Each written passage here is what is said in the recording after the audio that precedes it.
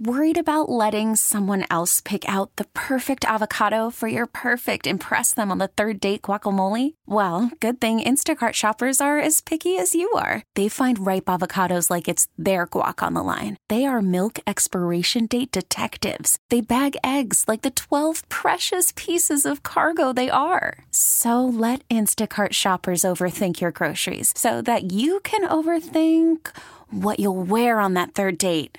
Download the Instacart app to get free delivery on your first 3 orders while supplies last. Minimum $10 per order. Additional terms apply. What's driving the conversation in California today? Every weekday at this time, we explore a topic that's making news in our state. This is the state of California. And good afternoon. I'm Doug Sovern, KCBS political reporter, host of the State of California, along today with Jeff Bell. Californians will have 2 sports gambling measures to figure out and vote on this November now that one that would open the door to online betting has qualified for the ballot.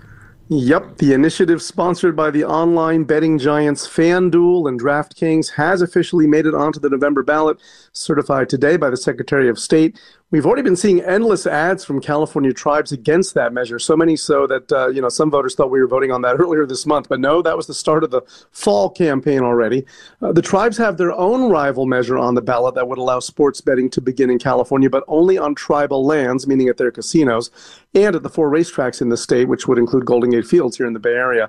The new one would legalize sports betting on tribal lands, but it would also allow it online, so these companies could tap into the biggest potential market in the country, California. FanDuel and DraftKings would have to cut a deal with the tribes and give them a piece of their action, and the gaming companies' measure would direct most of the profits to homelessness, while the tribes' initiative would go to mental health research, problem gambling, and the state's general fund.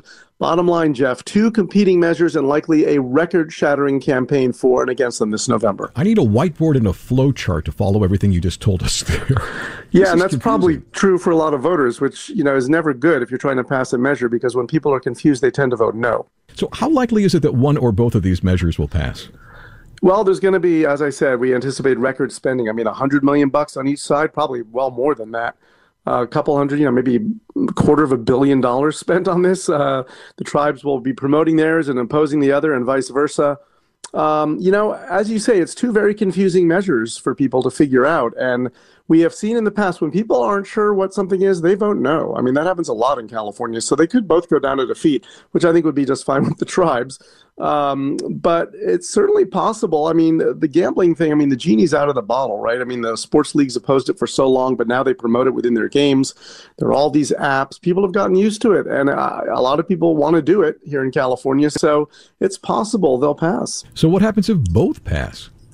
Well, if 2 initiatives doing sort of the same thing or competing pass, the one with the most votes takes priority. So in this case, it would probably go to court because they sort of overlap. They don't really cancel each other out. So it would depend. But the one that gets the most votes obviously would become law. The question is, would the second one also? And that would probably take some adjudication by the courts. It'll depend which one of those that is, I think, too. But because they do some of the same things, they do some things differently.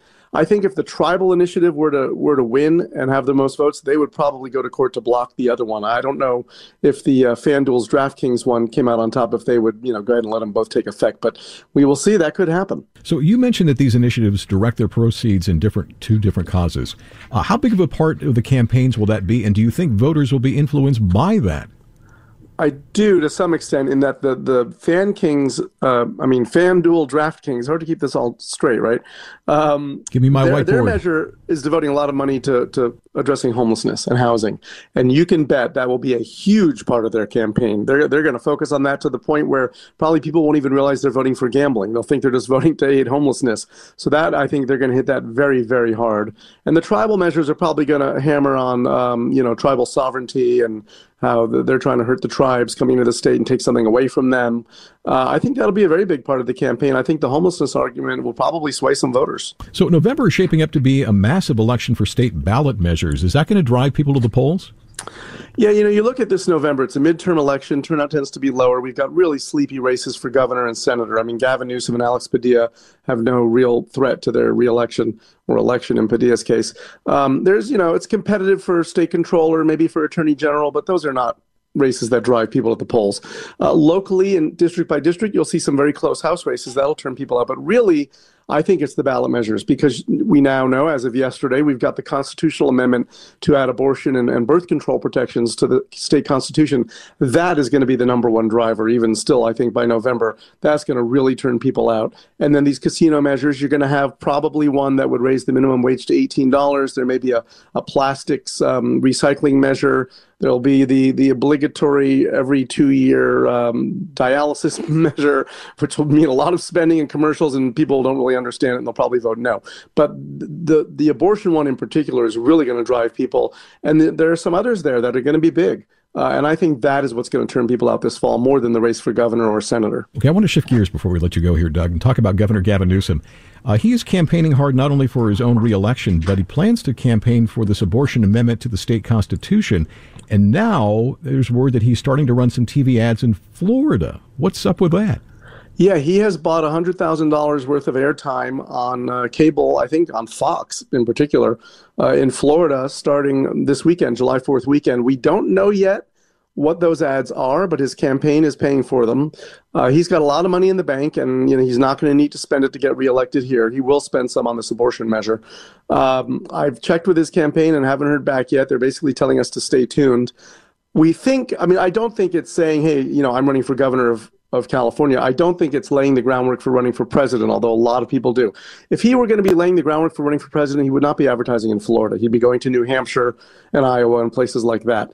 I think it's going to be either, hey, Florida, come to California. People move to California.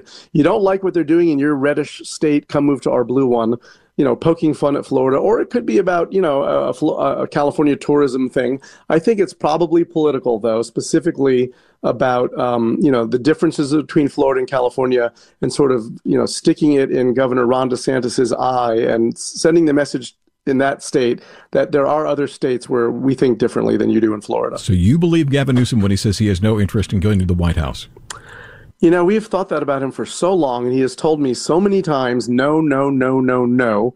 I take him at his word, but that doesn't mean he won't change his mind. I don't think he's running in 2024. I think if there was some clamoring to draft him to run, I think he would consider it. It's certainly possible he runs in the future when he's out of office in 2026 and he's looking at 2028 or 2032 and something else to do. It's possible, but I don't think he's running in 2024. I know it's a popular game to speculate, but I really don't think that's what this is about. I think if it's not Joe Biden, it's probably Kamala Harris or any number of other Democrats who might run, but I don't think at the moment that Gavin Newsom is one of them. I really don't. He has not laid the groundwork for it. And he has said so many times on tape that he wouldn't do it, that he would look pretty foolish if he changed his mind right now. All right. Lots to talk about on future episodes of the State of California, Doug. And so much going on in the news and in politics this week. I'm sure we have a lot to talk about tomorrow when we will return with the State of California every weekday at 3:30 p.m. It's also available on the Odyssey app and wherever you get your podcasts. A lot of action on Twitter today at Sovern Nation. I'm Doug Sovern, KCBS. Hey, Rob Bradford here. I have set out on a mission with my good friends at FanDuel to prove what I have known for some time. Baseball isn't boring.